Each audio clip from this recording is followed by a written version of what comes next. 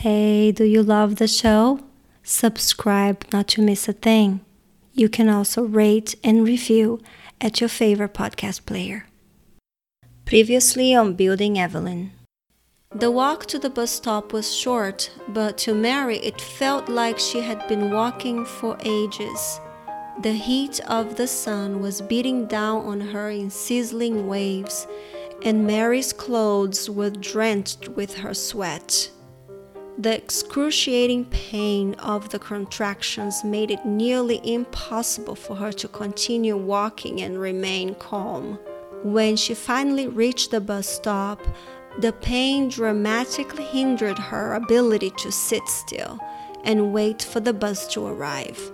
She wasn't sure how long it would take for the bus to arrive, but she knew for certain that she couldn't wait for the bus in her current state. Hello and welcome to Building Evelyn. This story is based on true events, but written with a bit of fiction. Each chapter of the story is written by a different writer, and each writer not only continues the story using real events and facts, but also puts their own twist on the previous writer's idea to keep the story moving. I am Jackie Passau, and Chapter 6 was written by me.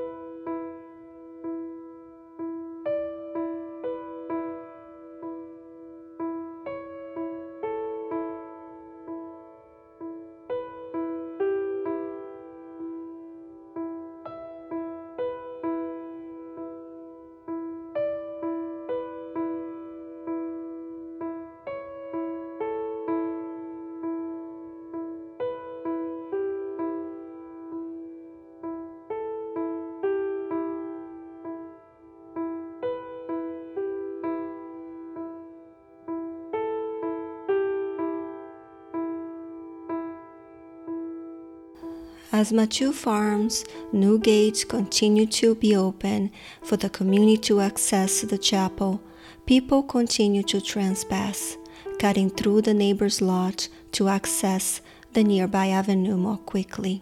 But Miss Josie's family continued to use the old gate in front of her house.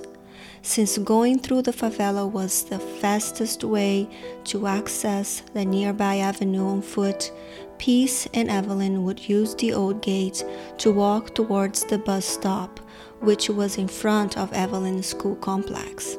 She would hug him and wish him a good day before heading to the entrance of her school to begin her day. Evelyn loved her father very much. He spent time with her. He was attentive to everything she said. He hugged her, and he never raised his voice towards her. Evelyn only knew the good side of her father. She wasn't aware that he was constantly drunk when he wasn't working or that he abused her mother. She was young and hadn't yet witnessed any of those things. Evelyn considered Peace her favorite parent, and that was very apparent to Mary. Mary appreciated the delicate bond between father and child and didn't want to interfere, but she was still affected by the fact that Evelyn was so close to Peace and not to her. Mary sometimes used Evelyn to help her deal with situations that involved Peace, especially when he was heavily intoxicated. Peace had a horrible habit of yelling and shouting the worst insults to Mary. Every time he would do this, Mary would send Evelyn to check on her father instead of going herself, and this strategy helped make Peace calm down almost instantly. Whether Mary was bothered by Peace and Evelyn's relationship or sour about something in her own life, she didn't have much patience to deal with her children. Peace would yell and call her names, and Mary would do the same thing but to the kids. She was trapped in this vicious cycle and didn't know how to escape. But she figured that if she could deal with each issue one at a time, she could overcome the curse. Perhaps if she had a close friend she could talk to, She could let off steam about her daily life, but at the moment, all she had was herself, and she had to try the best she could. Mary continued to work from home, sewing the endless orders of trousers the seamstress would assign to her, and the sitter continued to help caring for Ellen, and now Elle. The teenager sitter who lived close to the farm was always gossiping and getting in trouble with all the teens in the area, despite the fact that her parents were ardent Catholics and didn't approve of her behavior in the slightest. She told Mary she knew the woman Peace was having an affair with and where she lived. She said the woman sold Jin, a frozen snack similar to freezer pops, but homemade. The sitter explained that she was hanging out with a couple of her friends when they decided to go buy some Jin, and she went along. The woman's house had a hallway that connected to the living room where the girls were, to the kitchen. They were ordering through the window and they could clearly see the kitchen at the end of the hall. Peace was visibly sitting at a table chatting with a mysterious person out of their view. The sitter said that as her friends were ordering, she watched Peace and he didn't notice her looking. Mary was so angry, and she struggled to contain the brewing pot of flaming rage ready to overflow. She didn't know if she was upset because she loved him and he cheated, or because this woman now has his attention and she didn't, or both. She tried to convince herself that she didn't care, but she knew deep down that she did. She thought about how careless he was, and having an affair with this woman in their neighborhood was humiliating. The more she thought about it, the more devastated and depressed she became. She couldn't possibly leave the house now. She had to be painted as a fool, and she would have to face the neighborhood as one. Her husband was abusive and now a cheater, but she couldn't leave him. She had said till death do us part, and as a Catholic, it really was until death that you part, and she couldn't go anywhere. Later that day, Evelyn told her mother that she had a great idea. Mary didn't say a thing, and Evelyn told her from then on she was going to head to her grandmother's house after dinner to wait for her father, since he used that route from the bus stop. That way, they could walk and talk for a while like they do in the mornings. Mary didn't acknowledge her, so Evelyn did as she pleased and carried out her plan. For 2 hours, Evelyn waited on her grandmother's porch, glancing at the TV here and there through an open window, until her grandmother told her to go home and get herself ready for bed. Her father hadn't used his usual route, and he wasn't home either when Evelyn got there. She didn't understand why not, and was disappointed when she went to sleep. An hour later, Peace came home.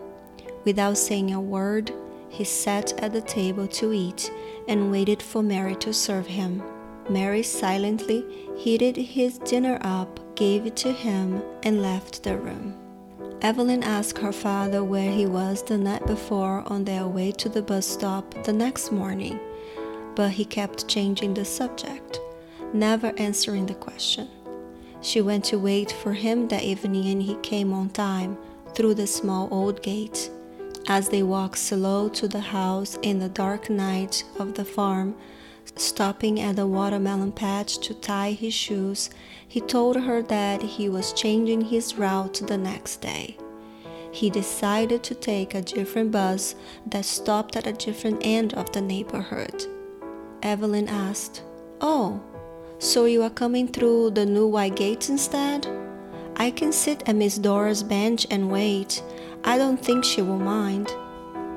He told her not to, but the following night she sat on the bench and waited anyway. Peace never walked by. Evelyn decided to go home after some time and arrived to see Mary holding the baby while yelling at Ellen, who was putting away freshly cleaned dishes. She looked at Evelyn as she walked into the kitchen and yelled, "He doesn't care about you, Evelyn.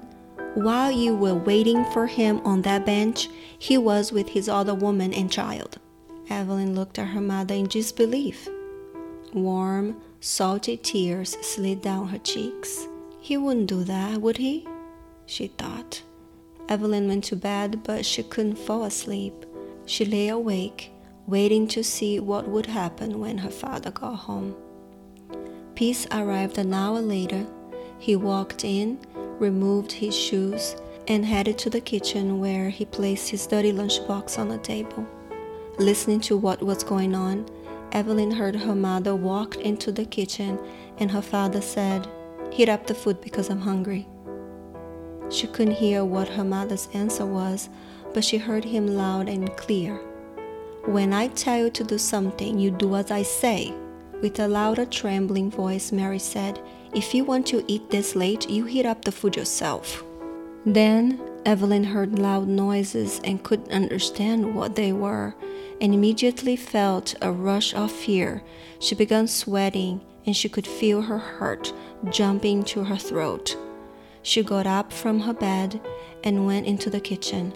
Her father was pressing her mother's face against the wall, and her mother was crying, her face red. When Peace saw that Evelyn walked in, he immediately let her go. "What are you doing up? Go back to bed," Mary said softly to Evelyn, turning her back to the child so she wouldn't see her bruises and crying face. "I heard noises, and I think the baby did too. She probably needs you because she is fussy in her baby hammock," Evelyn explained. Mary brushed past Peace and rushed to the girls' bedroom where Ellen and the baby were. Evelyn looked at her father's eyes, hoping he could feel the disappointment radiating from her. Realizing she couldn't sense any remorse or guilt in his eyes, she went back to her room and found Mary sitting at the end of her bed. The room was quiet, and the girls were sleeping peacefully, oblivious of the night's event. Mary looked at Evelyn, and without saying a word, she thanked her. Mary's depression worsened. She couldn't focus on her sewing like she could before. She would stop midday and just stare at the wall. She stayed in, avoiding people at all costs for as long as she could. With her production numbers down, even the seamstress Mary worked for noticed something odd about Mary's behavior. She asked Mary when was the last time she left the house, and Mary told her she didn't remember. The woman paced in circles around the closed porch where Mary worked and took some money out of her pocket. She held both of Mary's hands, saying, "Here, go to treat yourself to a manicure. I hear there is a really good gal on that direction," and pointed towards the path all the trespassers took through the neighbor's empty lot. The seamstress smiled sympathetically, took all the complete trousers from the basket on the floor, and left. Mary got up from the chair she was sitting in and left the house. Outside, she took a deep breath and looked to her right. The gate was wide open and the street was deserted. She looked to her left. The chapel was empty, just the breeze swaying the altar stable's arrangements. Just as she took a step forward to venture somewhere, she saw a person going towards the path, and she waited for them to pass and followed them. Mary had never cut through the property before. She was usually the one agitated that people did. She didn't know how to get to the avenue from her house using the shortcut. She followed the person past the chapel, and she saw them stop at the barbed wire fence that divided both properties. They picked up a thick piece of wood that was already resting by the gate and placed it in between the wires, propping them open wide enough for them to pass through. After going through the hole, they turned, about to remove the wood, noticed Mary and left the wood in place. She reached the fence and went through the hole, removing the wood and setting it on another wood piece for the next person. The person that was walking in front of Mary was no longer visible. She kept looking around the neighbor's land, paranoid about what would happen if the witches caught her cutting through. Would they punish her? Would they take her inside their creepy house? Or would they torture her outside for everyone to see? Just thinking about all the horrible things they could do to her heightened her paranoia, and she started running. She wasn't paying attention to where she was running because she just wanted to make it through the stretch of land. She tripped over a tree root and fell on her knees, completely disoriented and not paying attention to where she was going. She sat in the dirt, her mind wandering off, until she caught the whiff of the stench coming from the favela. She got up, brushed off the stray dirt from her knees and bottom, and looked for signs saying manicure. The shacks from the favela had their backyard facing this empty lot where she was, and the majority had no fence, just pieces of metal separating their small backyards.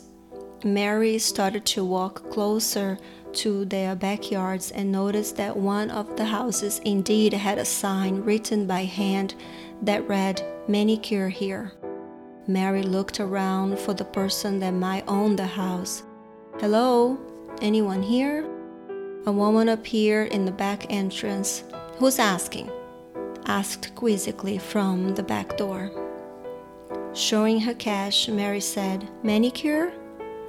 The woman smiled and signaled for Mary to follow her inside. "Come on in. I'm Nazareth. There's no danger here. Come sit. I'll warm up some coffee for both of us." Mary felt welcomed and she relaxed, sitting down in a wooden chair positioned at the table. The two women bonded almost instantly, and Mary spent a good 2 hours at Nazareth. It didn't take her that long to finish Mary's manicure, but Mary stayed talking to Nazareth about everything she'd been holding in. They talked about everything. Mary felt so relieved to tell things she had never told anyone, even to Nazareth, whom she didn't know that well at the time. When she finally was ready to leave, Nazareth said, "What you need is to get out more. Have you ever thought about working outside your home? I heard a shoe factory just north of here is hiring people that know how to sew." Mary was intrigued and wondered if that might be something for her. She nodded in agreement and headed back home. The next day, Mary left the house as soon as the sitter got there. She cut through the neighbor's property just like she had done the day before, like the trespassers she so detested, and walked towards the avenue. She knew of 2 shoe factories north of her, so she walked towards them. At both factories, she talked to the managers, telling them that she had good recommendations on her sewing work. She explained that she was a fast learner and would be ready in no time for training. One of the factories liked what she offered and hired her on the spot, and Mary was genuinely happy for the first time in a long time.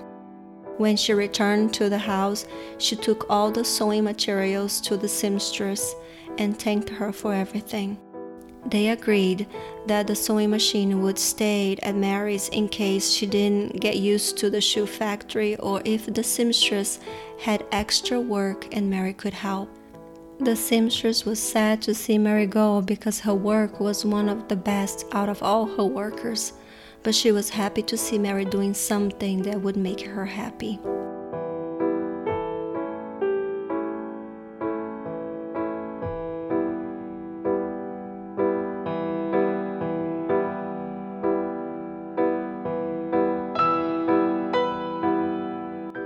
Fernando was very impressed by Gracia's professionalism at the dinner celebrating the end of their training out of state.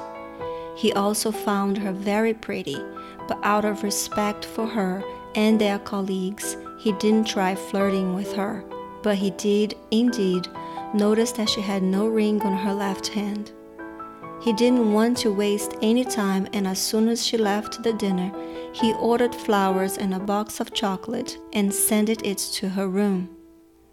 He was truly interested in her as a professional and as a person. If she would let him, it would be a pleasure to get to know her better, and he was willing to put in his transfer to her branch just so they could be close and have a relationship if she wanted him.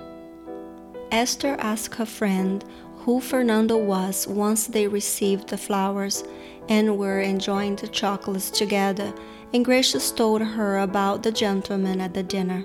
He was one of the executives at the bank with lots of banking experience. She looked up to him and could only dream to be in his position at the bank someday. She still didn't understand why he was sending her flowers and chocolate, as she thought he was much older. Esther looked at Gracious, amused. "Older men like younger women, you know," she exclaimed, laughing. The two women began laughing together at the ridiculousness of the situation. The two of them were extremely good friends, and they enjoyed hanging around each other all the time. Esther was glad that her friend was over her relationship with the married handsome fella and was raising her child with the help of her family just fine. Thank God he and his wife never again showed up at the bank. The only one affected by this was the child, who won't have a present father growing up. Esther thought every kid needs a present father, and a boy especially needs his father growing up. It was so true in her own family. Her 3 brothers are great young men now after having a loving and respectful father. Esther lost her father 5 years prior to this date and missed him so dearly. The ladies were in Rio de Janeiro, and they looked forward to their 3 days exploring the city. There were so many tourist hotspots to venture to, but their concern was the outbreak of the dengue virus, which was the only conversation topic the whole time they were in training. Gracious and Esther decided to take it easy and stay away from places where the mosquito carrying the virus could be. The last thing they wanted was to take the virus back home. On their first day, they visited the Museu Nacional de Belas Artes. This National Art Museum was inaugurated in 1938 by the then President Getúlio Vargas. So much history in this place. It was at this museum that King John VI left part of the Portuguese royal collection. Gracious loved the 19th century paintings, while Esther was captivated by the sculptures.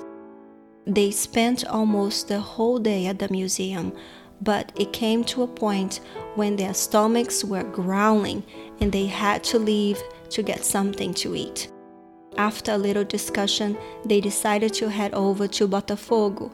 Someone at the bank told them about a restaurant called Caravela do Visconde, a restaurant that had just opened and had great reviews. Their 8 kilometers taxi ride was short, and they weren't able to enjoy the city street views, only catching a glimpse of something intriguing every now and then. The line was long when they got to the restaurant, but that was an awning to shelter them from the sun. The smell of the churrasco, which is grilled meat, wafted over to the women and the others waiting in line, and their stomachs grumbled to the taste. Eventually, it was finally their turn to be seated, and they ordered their specialty dish, picanha, a sirloin cut, with a side of rice, fries, and farofa, which is toasted cassava flour, and a Brahma beer. The next day, the women relaxed at Copacabana Beach. They packed a bunch of snacks and had a morning stroll on the popular Mosaic walkway before choosing a place to set their beach towels. They loved the beach, and there was always so much going on. It was a great place for people watching. There were others relaxing in the sun, walking along the waterline, playing volleyball, beach soccer, and swimming in the water. The Sugarloaf Mountain was in the distance, as if begging for them to come visit, and they decided to go the following day. The neighborhood had so much to offer. They were able to deal with the hot sun for most of the day. When they were ready to leave the beach, they walked towards the famous Copacabana Place, a very traditional and elegant hotel in the city since 1923. They stood there in front of it, soaking in all its beauty in awe, before they headed back to their humble posada, the bed and breakfast they were staying in. There was a message attached to the door of their room when they got back. Gracious opened the envelope and read the card out loud. Ladies, I am off tomorrow, and it would be a pleasure to show you the city if you allow me. Sincerely, Fernando. Esther looked at Gracious and said, We already have plans for tomorrow. We don't need a guide to go to the Sugarloaf Mountain. We have been relying on taxi drivers, and so far we haven't gotten lost. How did he even find us anyway? This is so creepy. Gracious continued, Let's find out. His phone number is on the note he left us. Gracious called Fernando back and respectfully declined his offer. She told him they were going to the Sugarloaf Mountain and were fine by themselves, but he kept pressing to go with them the next day. There are so many things I could show you on the way there that you won't be able to find on your own, Fernando tried to convince her. Oh, all right, said Gracious, giving in. Fantastic, you won't regret it. I'll meet you at the end of the road where the yellow flowers bloom. Have a good evening. Gracious turned to Esther with a pleading look on her face. I tried to say no, trust me, but he wouldn't take no for an answer. Besides, it might not be as bad as we originally thought. He seems like a genuine guy, she said, quickly trying to explain her decision. Esther rolled her eyes. It's all right.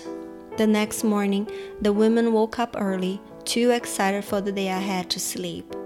We would better get going if we want to get everything in our itinerary before sundown, Esther said, grabbing her shoulder bag from the end of the bed.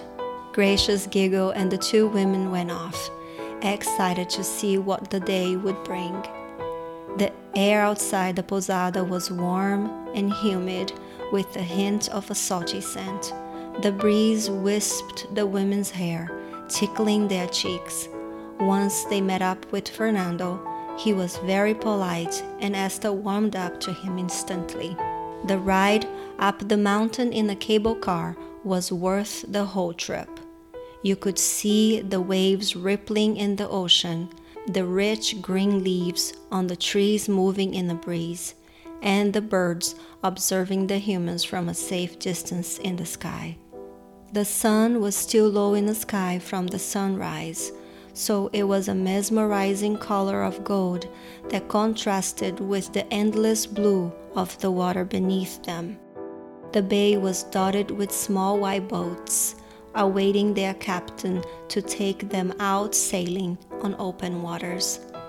Fernando enlightened them on the history of the cable cars, and they took their time visiting each of the 4 steps.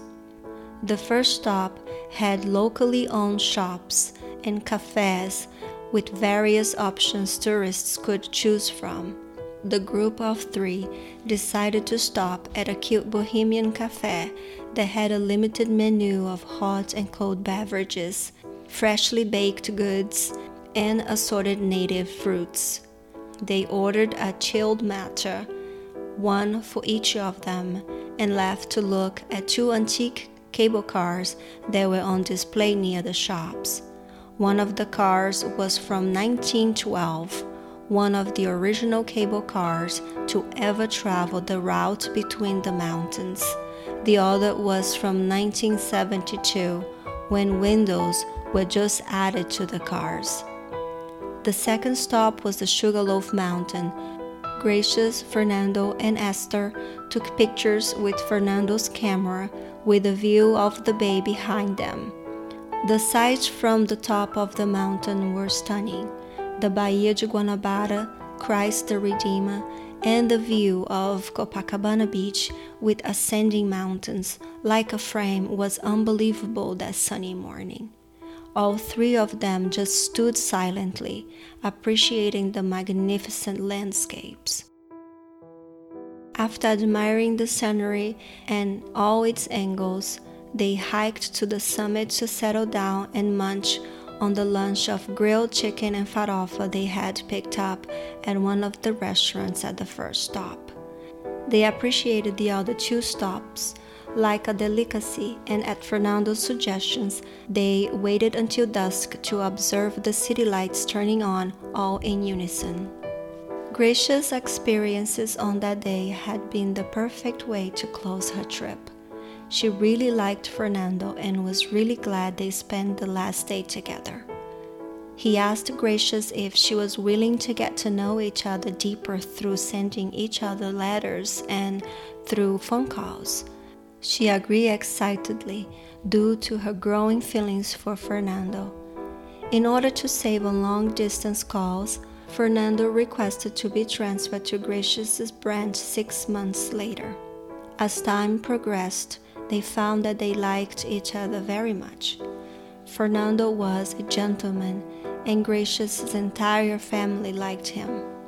1 year after moving closer to her, he felt deep in his heart that he loved her and wanted to spend the rest of his life with her, and he knew she loved him too. Fernando loved Gracious' son and would love to be the father figure he knew he needed. He went to visit with Miss Josie and Jerry to ask for her hand in marriage, and they were delighted and blessed the engagement. Fernando invited Gracious to go back to Rio, saying he wanted to introduce her to his best friend Mario, when he actually planned to propose to her there.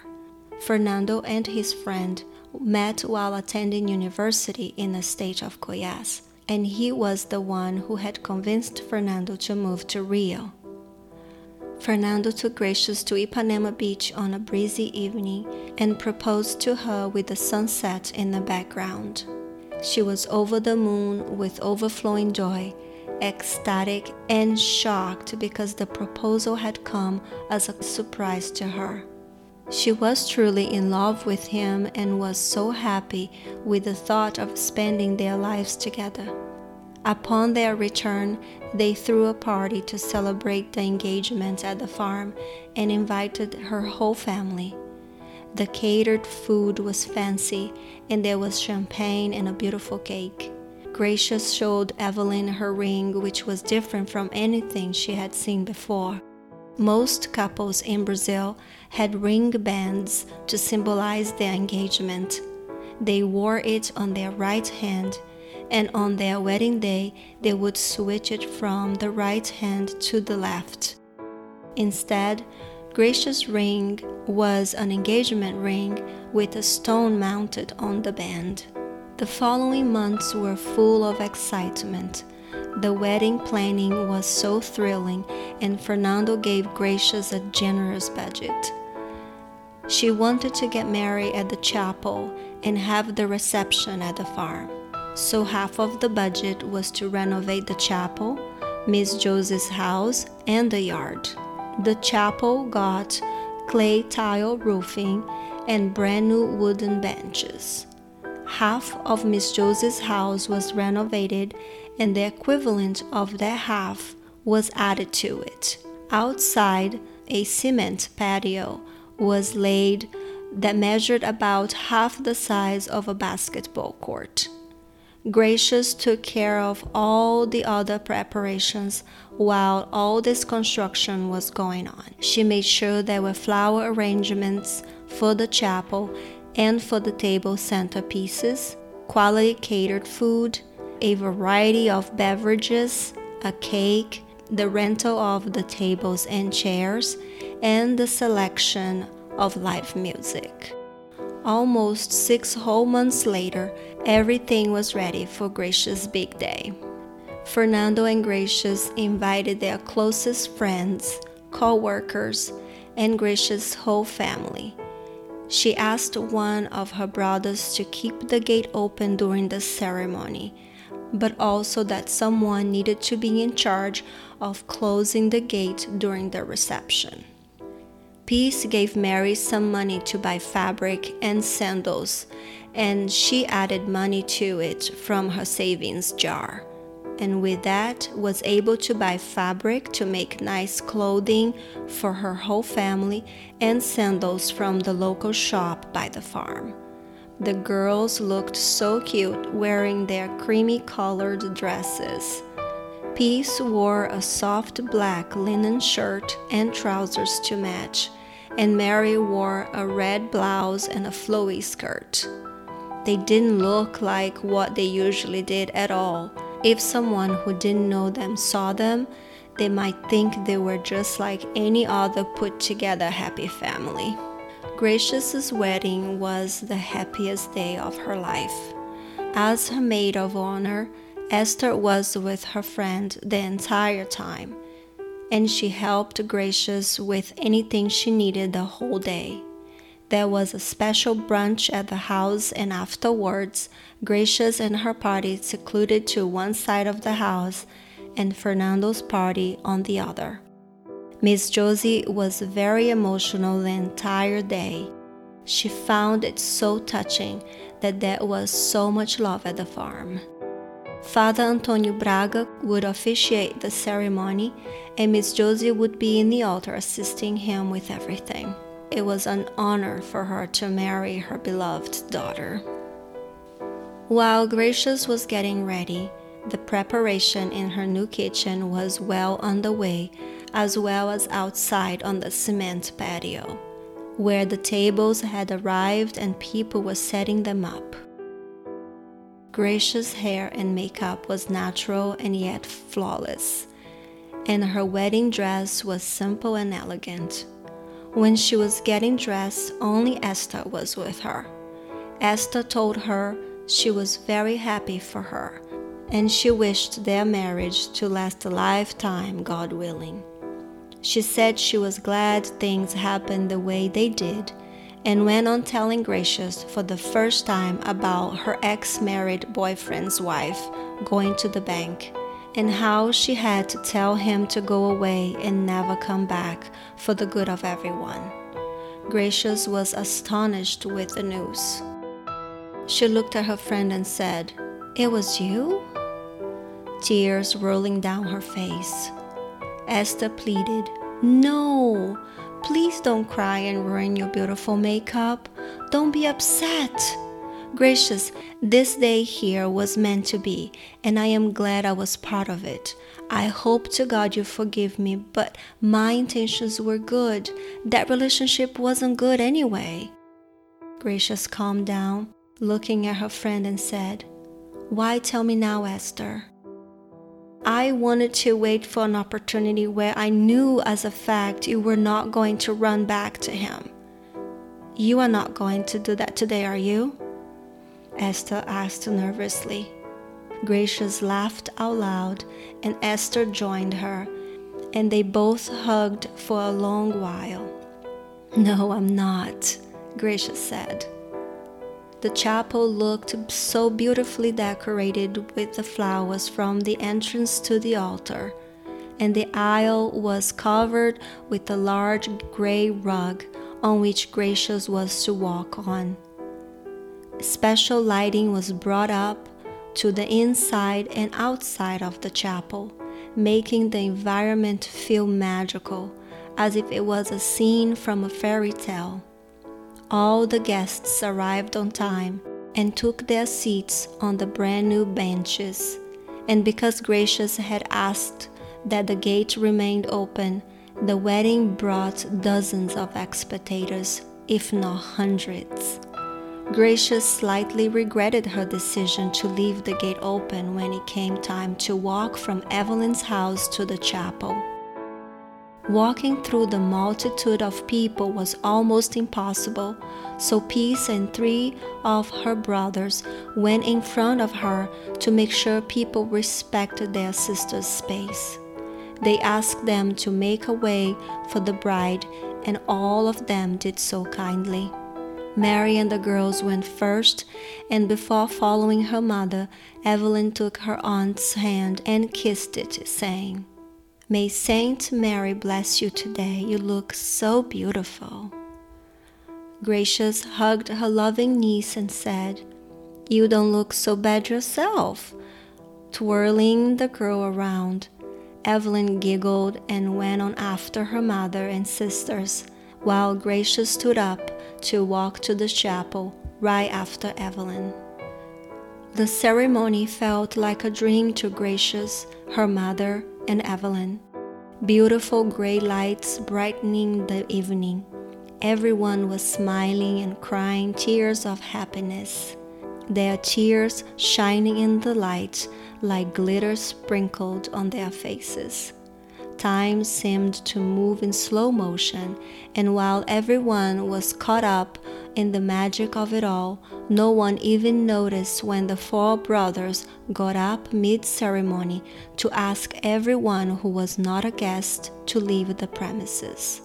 Some complained, but eventually they all obliged and left one by one, disappearing like seeds carried by the spring wind and leaving the space feeling as intimate as it was meant to be.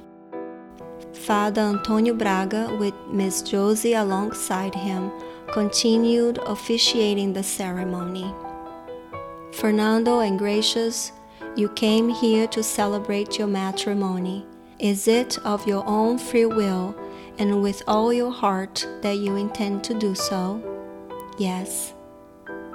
"You who follow the path of matrimony, are you determined to love and respect each other throughout your life?"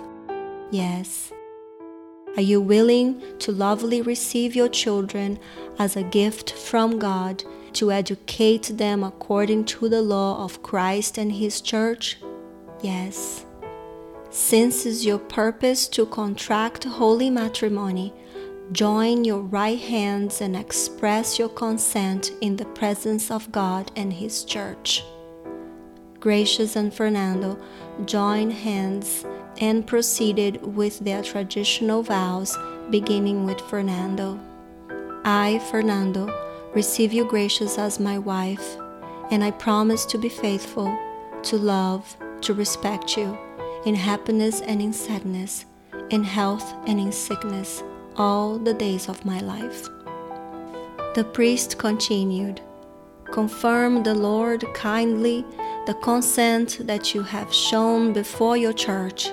Man cannot separate what God has joined." Everyone in the little chapel said amen. "Blessed and sanctified Lord, the love of your servants Fernando and Gracious, so that by handing these rings to each other as a sign of loyalty, remember your commitment to love. Through your Lord Jesus Christ, your Son, that is God with you, with the unity of the Holy Spirit."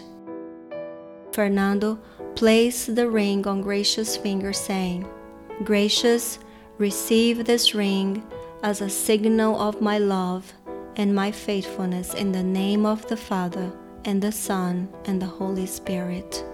Gracious placed the ring on Fernando's finger, repeated the words Fernando had just spoken, and just like that, she married in the chapel of her mother.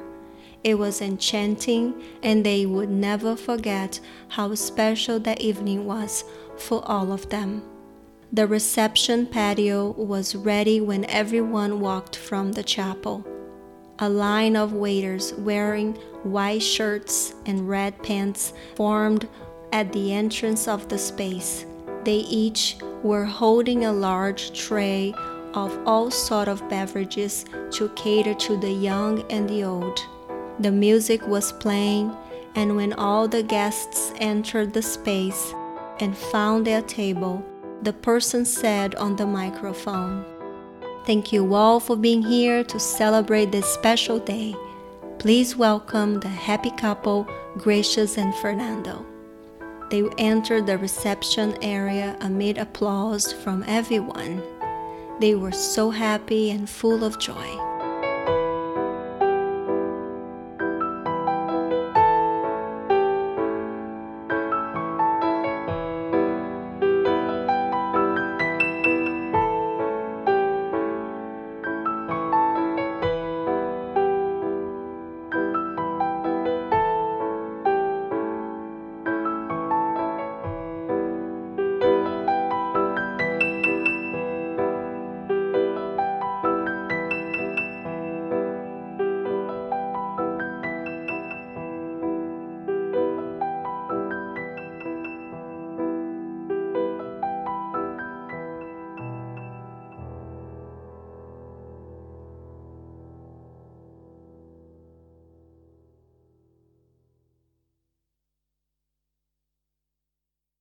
Building Evelyn's original story, narration and production by Jackie Passau.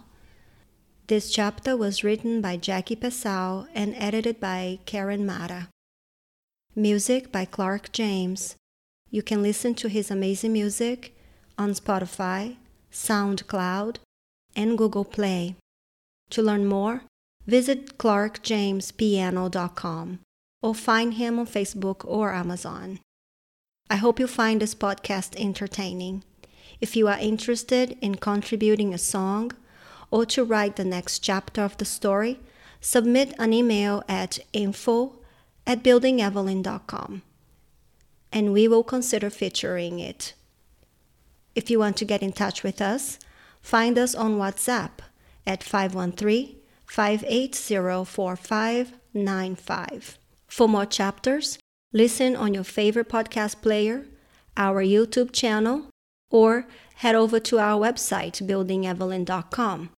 That is BLDGEVELYN.com. And while you are there, consider clicking the donate link. That would be so nice of you.